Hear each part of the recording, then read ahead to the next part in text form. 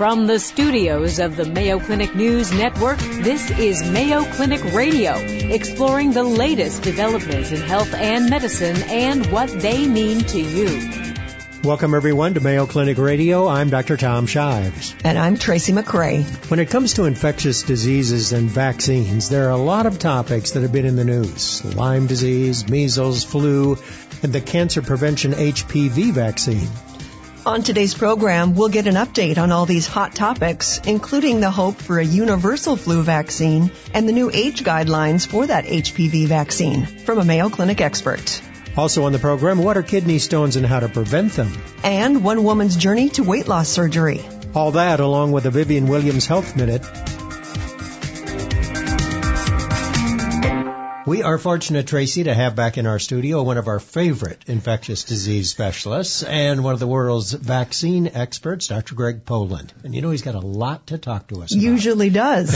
Including why we need a Lyme disease vaccine and how to protect yourself this summer. An update on the measles outbreak as we head into the new school year as well. A progress report on a universal flu vaccine. His take on the new guidelines for the HPV vaccine. And finally, changes to the list of vaccines recommended for adults. Welcome back to the program, Dr. Boland. Fun to be here with you. I love it. It's nice to have you. So, all right, let's start with Lyme disease. Is it true that you can protect your dog against Lyme disease, but you can't protect yourself or your children with a vaccine? True.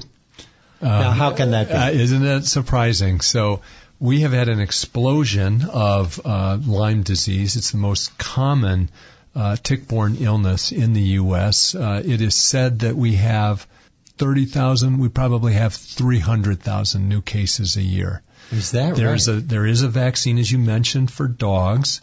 There used to be one for humans, but it was withdrawn in about 2002 due to class action lawsuits and a lot of misperceptions. Class action lawsuits. Yeah. I mean, there were certain individuals who thought it caused Arthritis. Really? Yes. Not true. Not true. So are you working on another one? I'm not, but there are companies that are working on Lyme vaccine, in fact, now in clinical trials. And the interesting thing about the new vaccine that's being developed is it will probably protect against the types that cause Lyme disease in the U.S. and Europe. The one we had only protected against U.S.-based cases, not the European serotypes of the Lyme disease. 1/3 cases of Lyme disease in the U.S. every year? Yeah. Tick-borne. Tick-borne. And could Lyme disease change, like the flu vaccine? We have to get a different one every year because the flu changes. No, the only thing that really has changed is some of the new tick vectors that can carry it. In fact, back a couple of years ago, there was a new tick discovered that can carry Lyme disease, and it is named after the Mayo Clinic. All right, so no vaccine. So how do you protect yourself? Well, the only thing you really can do at this point is to recognize that when you are in brush, high grass, etc., you are at risk for Lyme disease. If you have a dog or a cat that goes outside and then comes inside, you're at risk for Lyme disease. So you need to check yourself for ticks. Ideally, you tuck your pants into your socks, you put permethrin on your clothing, you put DEET on you, and as I say, when you come back in, you check for ticks. Permethrin, so make sure permethrin on your clothing and DEET on yourself. Yeah. Okay, and that'll prevent the DEET containing, protect against mosquito bites, tick bites, etc. That's really all you can do. They are, when used strictly, they're pretty effective. The problem is nobody uses them correctly, strictly, and always. Once you get Lyme disease, can you get it again, or is it just like another disease, then you're immune from ever getting it again? Yeah, that's a good question. There's lots of controversy around that. But yes, I believe that you can be infected again. So you don't get immune. I do. I have a friend who was a great blood donor type of a guy. Yeah. And once he had Lyme disease, he could never go and donate blood again. Yeah. And so that made me think that once you have Lyme disease, it's in your system for good. That's not true. And let me just qualify my answer. The reason you can get more than one case of Lyme disease, so to speak, is because there are different serotypes. So again, the type we tend to see in the U.S. is different than what we see in Europe. So there would be an example of where you can be reinfected. If you find a tick, it's important to get it off as soon as possible. Absolutely. Because the longer it's there, the more likely it could infect you. It's about 24 plus hours before that tick, when it goes to feed, regurgitates into your skin, and that's where this little bug gets into you. I love this conversation. Yeah, and so if the tick is fat, that means that he's already gotten some blood. He's had a blood meal from you. He might have regurgitated. Yes. And how do you get the tick off? What's the best way? Just pull it off. You can take a tweezers and you can pull it off. You don't want to. I see people do things like take a match or a lighter and try to burn it off, or that they're going to touch the tick and it will release. And that's old school. You're going to hurt yourself more than the tick. Dr. Bobby Pritt has been on, and she said sometimes when you do that, that is when the tick will regurgitate. Yeah, you just want to pull it off. Tweezers. And, about 70% of people who get those tick bites will have this bullseye rash, but 30% won't. But certainly if you see that rash, you get in for treatment right away. Other symptoms besides rash? They're pretty vague in the beginning. You can have aches and pains, low-grade fever. Later, you can have neurologic problems, nerve palsies, cardiac problems. So if it goes untreated. Untreated, right. And how do they make the diagnosis?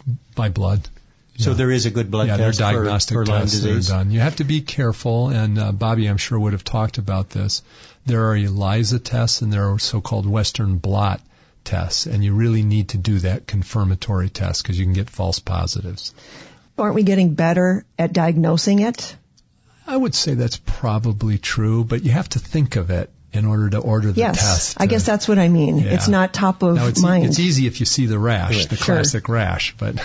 And then the treatment is relatively straightforward, antibiotics, right? In fact, oral antibiotics if you catch it early, as opposed to later when you have the complications of Lyme disease, treating it with IV antibiotics. Okay, there you go. That's Lyme disease. All right, now let's talk about vaccines for adults, because I know the CDC makes new recommendations every year. What's new this year? One is that the nasal spray influenza vaccine is back and available up to age 49. They had some manufacturing problems, and CDC didn't recommend it in the prior couple of years. Now that's available. We've talked about Shingrix, a new 2-dose vaccine against shingles. There is a new hepatitis B vaccine available for adults. Only takes 2 doses, not 3 doses, and exceptionally high levels of immunity. I would say that the other thing that has changed has been something that physicians will be comfortable with, and that's the idea of what's called shared decision making.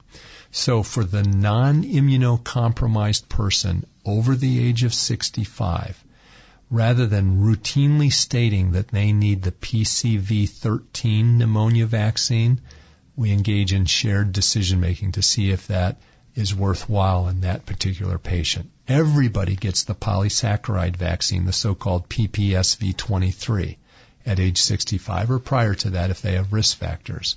And the usual recommendation has been after getting PPS that you start with PCV13 and then a PPSV23. Now that PCV13 is optional if you're not immunocompromised.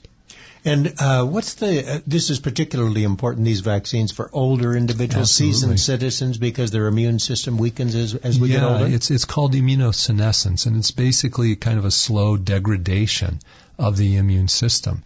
Believe it or not, that starts in your 20s. By the time you're into your 60s and above, it's certain that your immune system is not responding the way it did when you were younger, and we got to protect those folks. How can I keep track of all of this? It's a lot of. You just said it's an update. Yeah.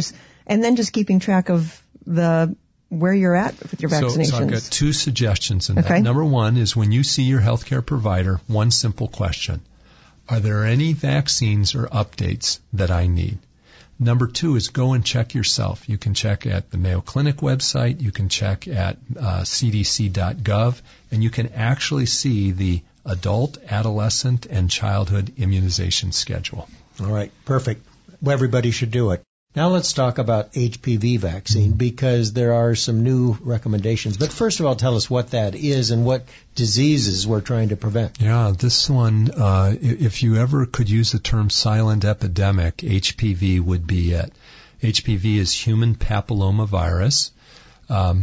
Everybody in the U.S. will get infected with this. Everybody will get infected with it. Most all of us resolve that infection depending on which types we get infected with. But if we get infected with the type that causes genital warts, we have no cure for that. And if you get infected with the types that cause cancer, we don't have a cure for that. But we have a vaccine that prevents it. A cancer vaccine. Exactly.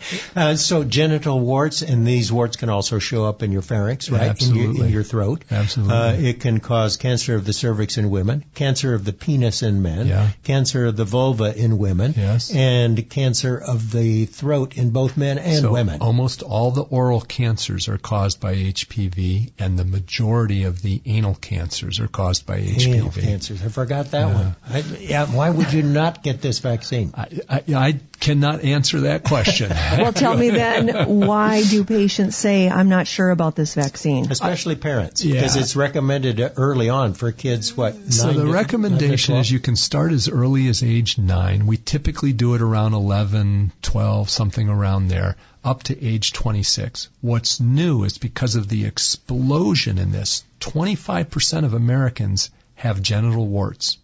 25%. Of American adults?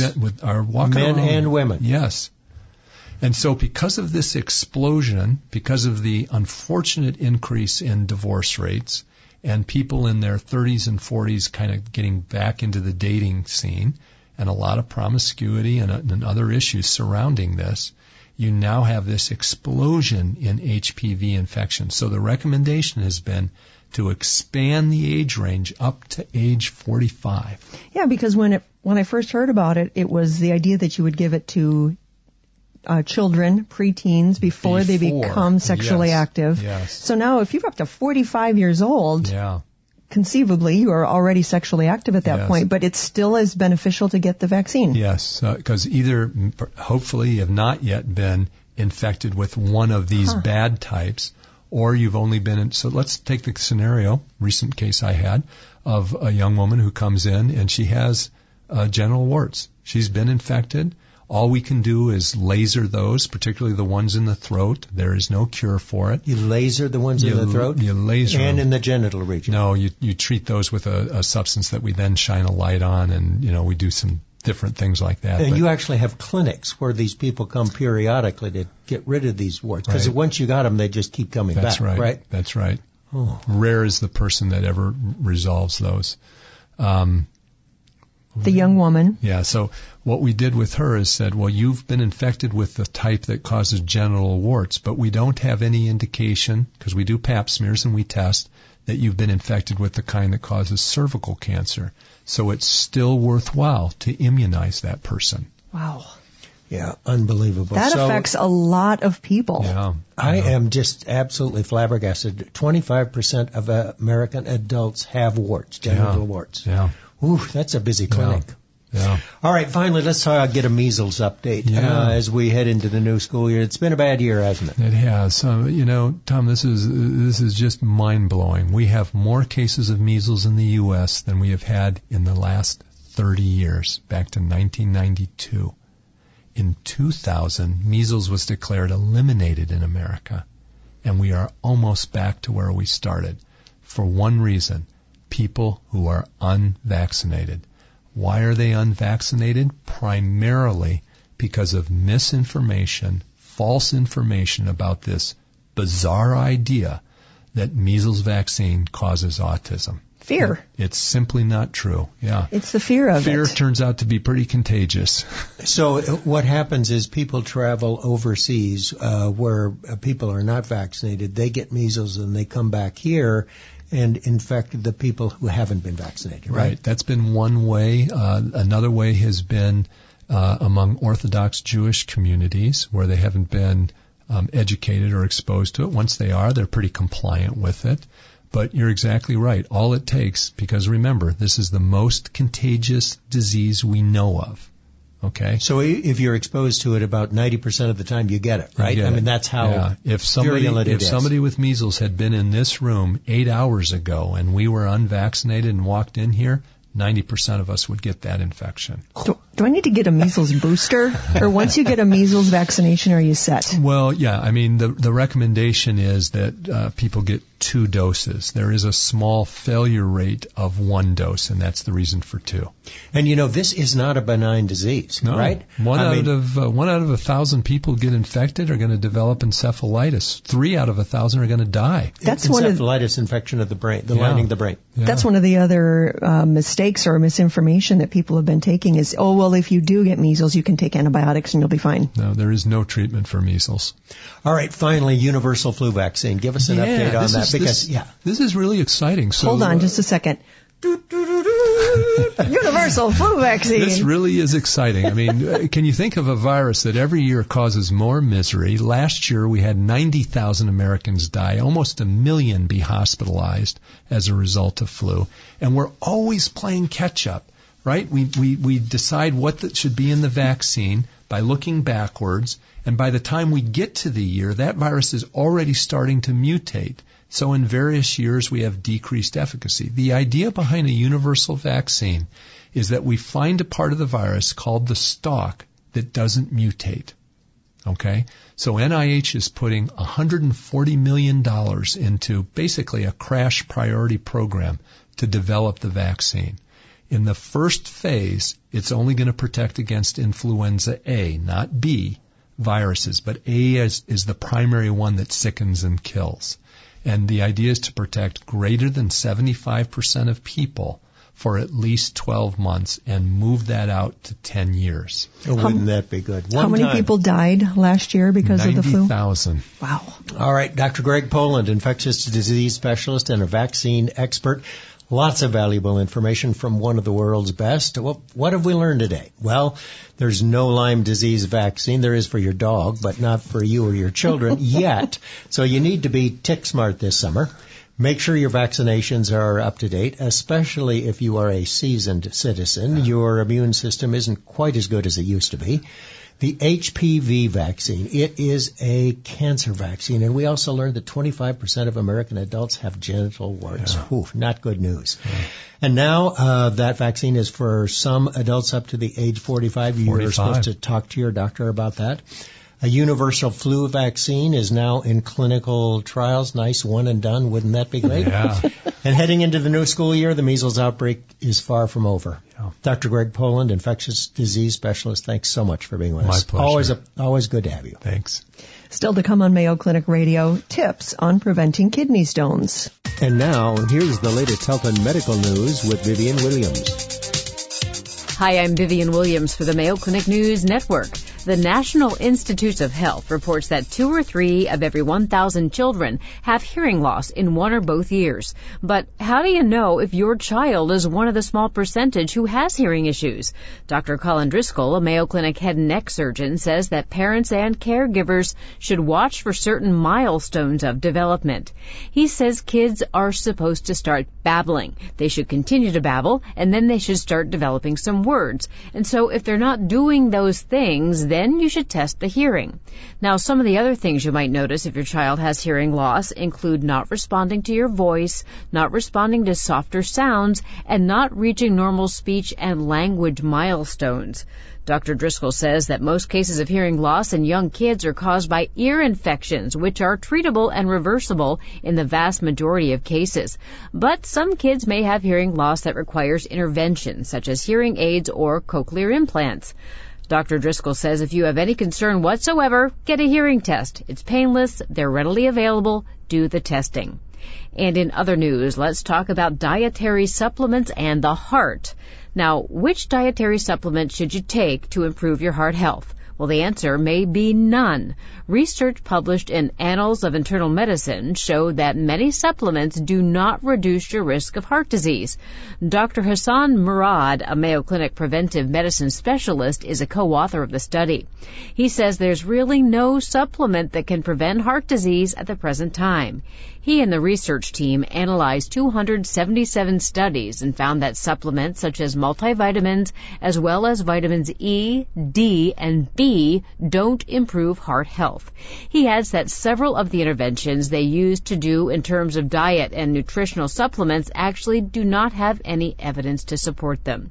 But they did find that omega-3 polyunsaturated fatty acids found in some fish and walnuts may reduce the risk of heart attack, but healthy lifestyle choices are the main preventive strategies.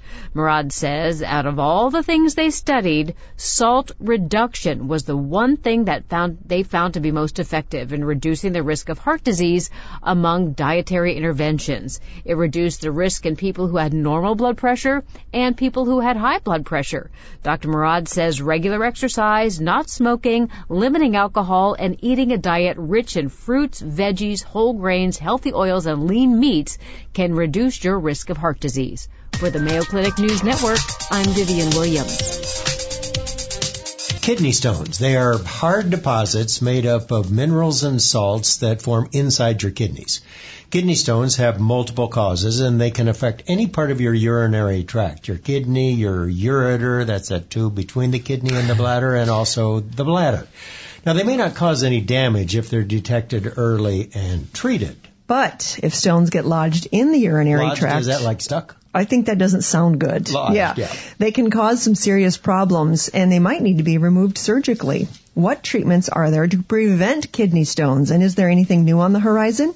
Here to tell us is Mayo Clinic kidney specialist, Dr. John Liskey. Welcome back to the program, Dr. Liskey. Great. Thank you very much. Good to have you. So it seems like we all know somebody who has had kidney stones or at least a kidney stone. How common are they? So they're quite common. So a general number in the United States, at least, is about 10% of people might have a kidney stone over their lifetime.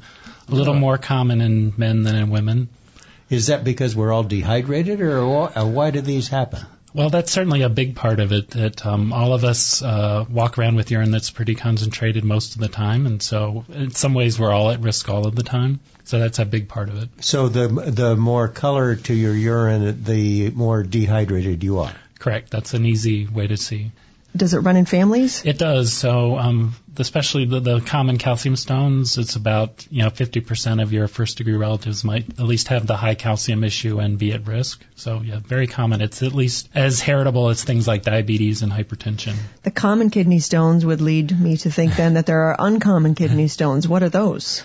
So there's others. The calcium is about 70 or 80%, and it's split between calcium oxalate and calcium phosphate. But then there are other things like uric acid is the other, I would say, more common one that's 5 or 10% of stones. And then rarer things like struvite, which is related to kidney infections with specific kinds of bacteria. And then there's inherited forms that are much less common. Is it important to know what kind of stone you form? Yeah, so I think that's the first part of the workup. So if you happen to pass a stone or if a surgeon needs to remove it, that all those stones should be sent for analysis, and that's the first step in kind of figuring out what kind of stones you have and what might be the causes. I would imagine that there's not an opportunity a lot where that stone passes and you just, I forgot, didn't notice that I passed a stone. From what I've seen in episodes of TV comedies, it's extremely painful and not funny at all. Yeah, although most of the pain is when it's passing between your kidney and the bladder. Not when you're peeing it out? I think that's kind of variable, and at least I haven't had to do it myself, so I can't give a personal story. But I think the bigger pain is usually, especially when it's in the ureter, and it can be quite excruciating. And the ureter, that little tube that goes from the kidney, and it's pretty small. Yes. All right, so let's talk about prevention. Because obviously if you've had one of these, I'm sure you have a great interest in not having another one. Correct. So certainly there's a list of fairly sort of generic recommendations we give, especially if it's this common calcium stone. So drinking water is always number one. So we put out a certain amount of things in the urine that are related to sort of what you're eating and your hormonal regulation. So that doesn't vary depending on your urine output. It's really the output volume depends on how much water you drink and fluid you're taking in. So that's always number one, and that's the easiest way to reduce this concentration of urine, which is an important driving factor. Other things that are helpful are being lower salt intake. That turns out that that's important for calcium elimination in the urine, so being very low salt is good. Lower protein is helpful in calcium stones, and then calcium intake itself should be actually normal. We don't want people to restrict that. Do you give people guidelines with regard to how much they should drink? Well, we really want the urine output to be 2 to 3 liters or 2 to 3 quarts a day would be the goal. So how much you need to drink depends a little bit also on what you do. If you're outside and you're sweating a lot, you probably need to drink a lot more. And so it's a little bit variable, but really the key is how much urine you're putting out. Before we find out about this new study, tell us this myth or matter of fact. Drinking beer reduces the risk of developing kidney stones by 40%. Is that a myth or a fact? Well, the 40% part I don't know, but okay. It turns out, that when we've done epidemiology, that actually that is associated with less kidney stone risk. Excellent. Is it because of the beer is mostly water? Yes, I would assume so. Is it a pure mountain golden, what is pure? From the land of sky blue water? Yeah, okay, gotcha. Right, Tell us about this new study, the PUSH study. So this is a study that's being sponsored by the National Institutes of Health, and so we're one of the recruiting centers for that study. And like we talked about, we do know that drinking water is a helpful thing for preventing stones. There hasn't been an incredibly large and rigorous study to prove that. And so one goal of this is to see if we can get certain people to increase their water intake and then their urine output. How much will that affect their kidney stone risk? We're looking really at this 80% common calcium stone former as the people we're trying to recruit. And the other goal of it is really strategies to help people drink more water. So we can tell people to drink, but there's also this issue of trying to get people to do it and to kind of teach them how to do it. So the other goal of this is using technology as part of it to try to improve water intake. So they have these what we call smart water bottles that link up to your cell phone and monitor how much you drink through the day, and everyone's given a target and gets feedback over their phone if they're not seeming to keep up with their target for the day. Interesting. How can people learn more about that study? Or any of the studies? Because that's not the only one that is happening.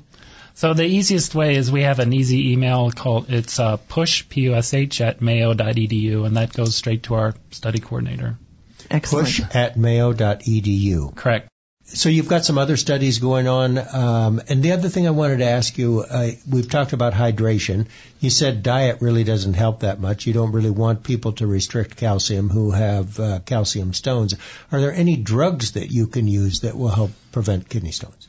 So there's I would say 3 big classes that we use. It turns out that thiazide type diuretics actually reduce calcium in the urine, and so we use those a lot in certain patients. Potassium citrate, if we give that as a pill or a liquid, that increases citrate in the urine, which turns out to be a protection against kidney stones. And then drugs that reduce uric acid production, like allopurinol, has been used for a long time. But those prescriptions are dependent on what kind of stone you have, right? Correct. And also a key part of it is, especially if you've had more than one kidney stone, people really should be evaluated, and that would include a 24-hour urine collection to see what might be going on in your particular case, and the treatment really should be tailored. So which of these drugs you would choose would depend on what you saw in the urine, and how you would focus your diet recommendations would depend on what we saw in the urine. All right, kidney specialist Dr. John Liskey, thanks so much for being with us. Great. Thank you.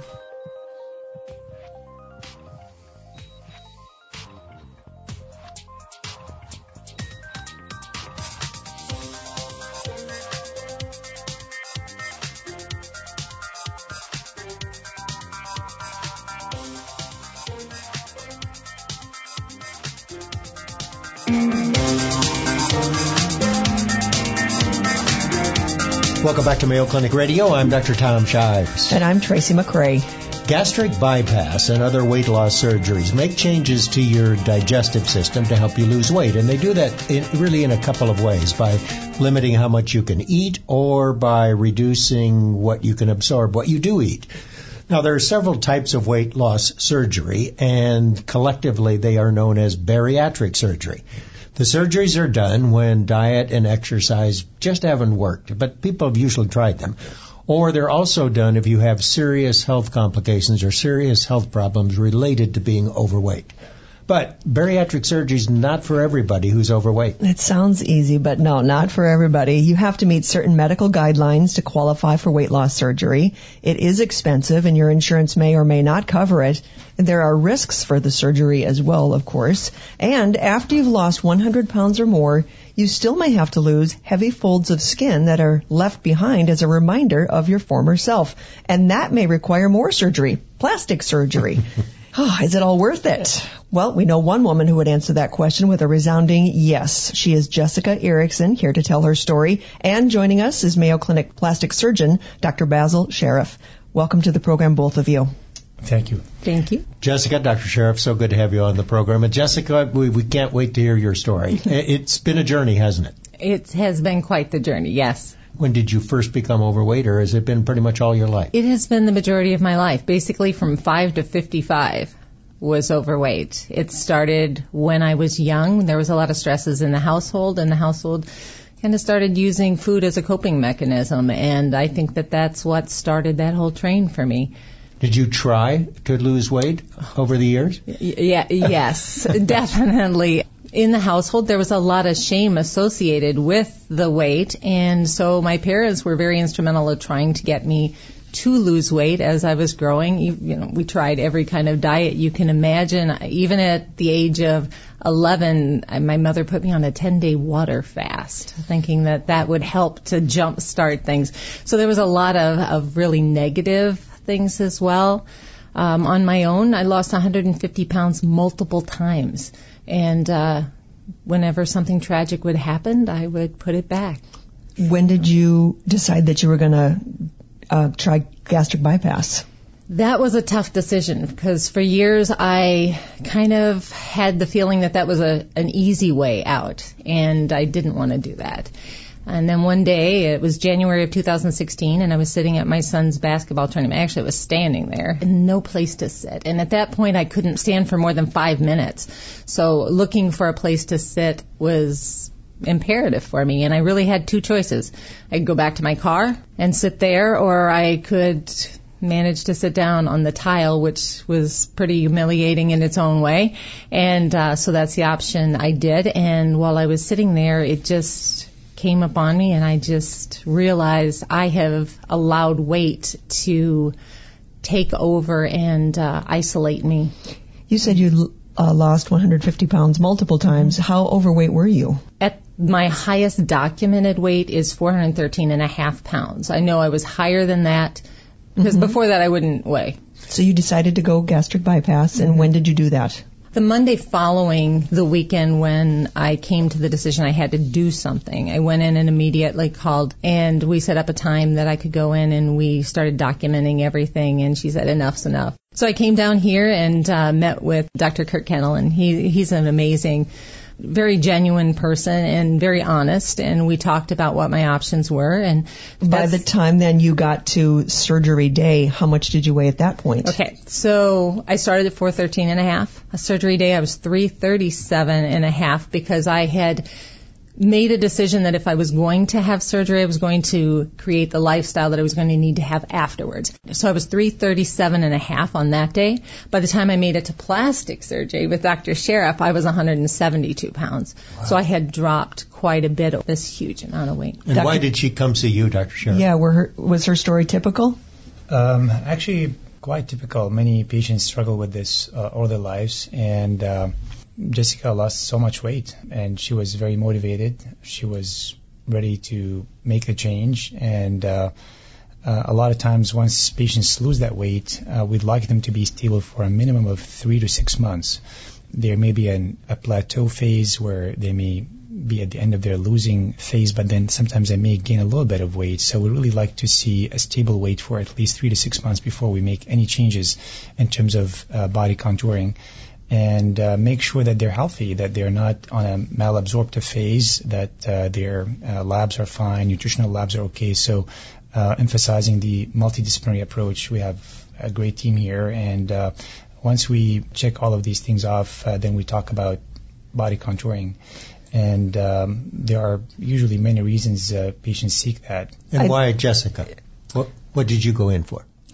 At your highest weight, you have an image of yourself. And as you're losing weight, that image is very slow to change. A lot of us are stuck with body dysmorphia, so we don't see ourselves as everybody else sees us. We still see ourselves much larger. And what was it that bothered you the most? What was specifically did you go to see Dr. Sheriff about? Well, when you have that type of situation, you have all this excess skin, you wind up with rashes, blisters, all kinds of really kind of crummy things to live with on a day-to-day basis. So I didn't want that. I wanted to be genuine about who I was, and I didn't want to live that type of life, and I definitely wanted to get rid of the medical complications. I would say it's probably a little bit more complicated, Dr. Sheriff, than cutting away excess skin. What is it that you do for patients? This field really sort of evolved tremendously over the past 20 to 30 years. And with the advances in bariatric surgery, so did post-bariatric body contouring. So very commonly I see patients for, like Jessica mentioned, chronic rashes, especially during the summertime, excess moisture under the abdominal skin or sometimes under the arms, sometimes under the breast. The body really undergoes a 360 degree change. And so the skin doesn't really shrink. It just becomes very redundant when you lose the underlying fat. For the most part, it does. Younger patients who go through this journey at a younger age may have some skin retraction. So the amount of laxity they may have is not as much, but especially with pregnancies and significant weight gain, the majority of the skin stays there afterwards, and it really becomes a burden on the patient's sort of well-being and health. Usually these patients are very motivated to do more sports, and you can imagine it's pretty hard to be engaged in doing more sports and staying active. The whole purpose of doing the bariatric surgery when you're carrying around 15, 20-pound abdominal skin excess or under the arms or the breast being too heavy. So the body image is a component of this, but also really the overall health of the patient, their positive sort of body image, and really staying healthy is a big component of it. How many surgeries does it take to do this for a typical patient? For me, I had the paniculectomy with fleur-de-lis, that took care of Okay, this. it's a paniculectomy. So Okay, you got to help me out. That's the lower abdominal skin. Okay, so the skin, it was redundant. Yes. And it obviously didn't like the way it looked. Yeah, that among other things. Okay, so causing problems. Yeah. Okay, that was the first thing you had done. And how do you fix that, Dr. Sheriff? So typically the skin excess, patients get a skin-on-skin sort of contact, which can cause a lot of rashes, sometimes skin breakdown. We've had patients who've had actually serious infections and had to be hospitalized for it as well, for severe cellulitis. We evaluate the patients. We address their areas of main concern first. So typically the abdomen is the number one problem for most patients. We look at how much excess there is. Is it mostly confined to the anterior abdomen, or it is circumferential, goes around the entire abdomen and the back area? And depending on that, then we decide, are we going to proceed with just a paniculectomy, which is removal of the excess abdominal skin, but typically a medically indicated procedure to improve the skin rashes, their dependency on those medications that they have to apply, and to avoid further skin breakdown and infections. The abdominoplasty is really extending the paniculectomy a step further and removing a little bit more skin, but also toning their abdominal wall. Usually there is some diastasis of the abdominal muscles. We call it diastasis recti. We would bring that together by plication and then really reshape the abdomen to have a more pleasing outcome. All right, so we've got the abdomen taken care of. What was next? Well, we also did the breast at the same time. Okay. And then arms? Have those done also? Yes, we just finished that. We did the brachioplasty and torsoplasty.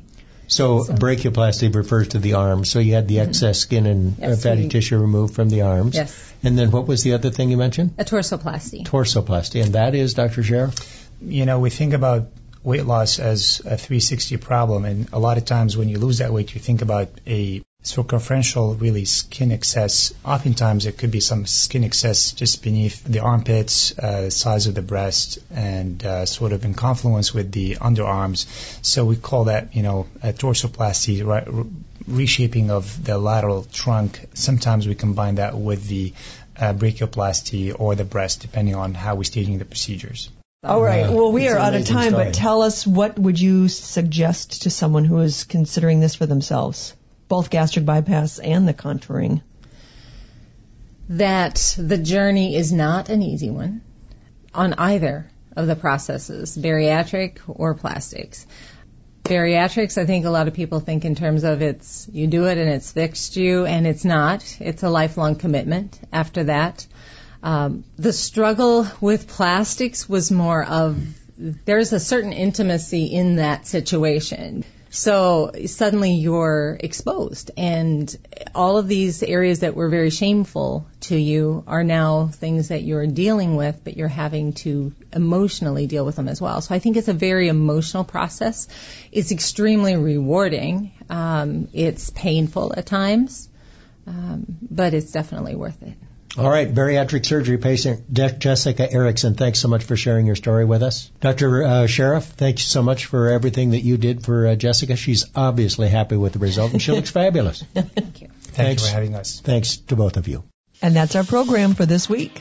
You've been listening to Mayo Clinic Radio on the Mayo Clinic News Network. Our producer for the program is Jennifer O'Hara. For Mayo Clinic Radio, I'm Dr. Tom Shives. And I'm Tracy McCray. Thanks for joining us. Any medical information conveyed during this program is not intended as a substitute for personal medical advice, and you should not take any action before consulting a healthcare professional. For more information, please go to our website, newsnetwork.mayoclinic.org. Please join us each week on this station for more of the medical information you want from Mayo Clinic specialists who know.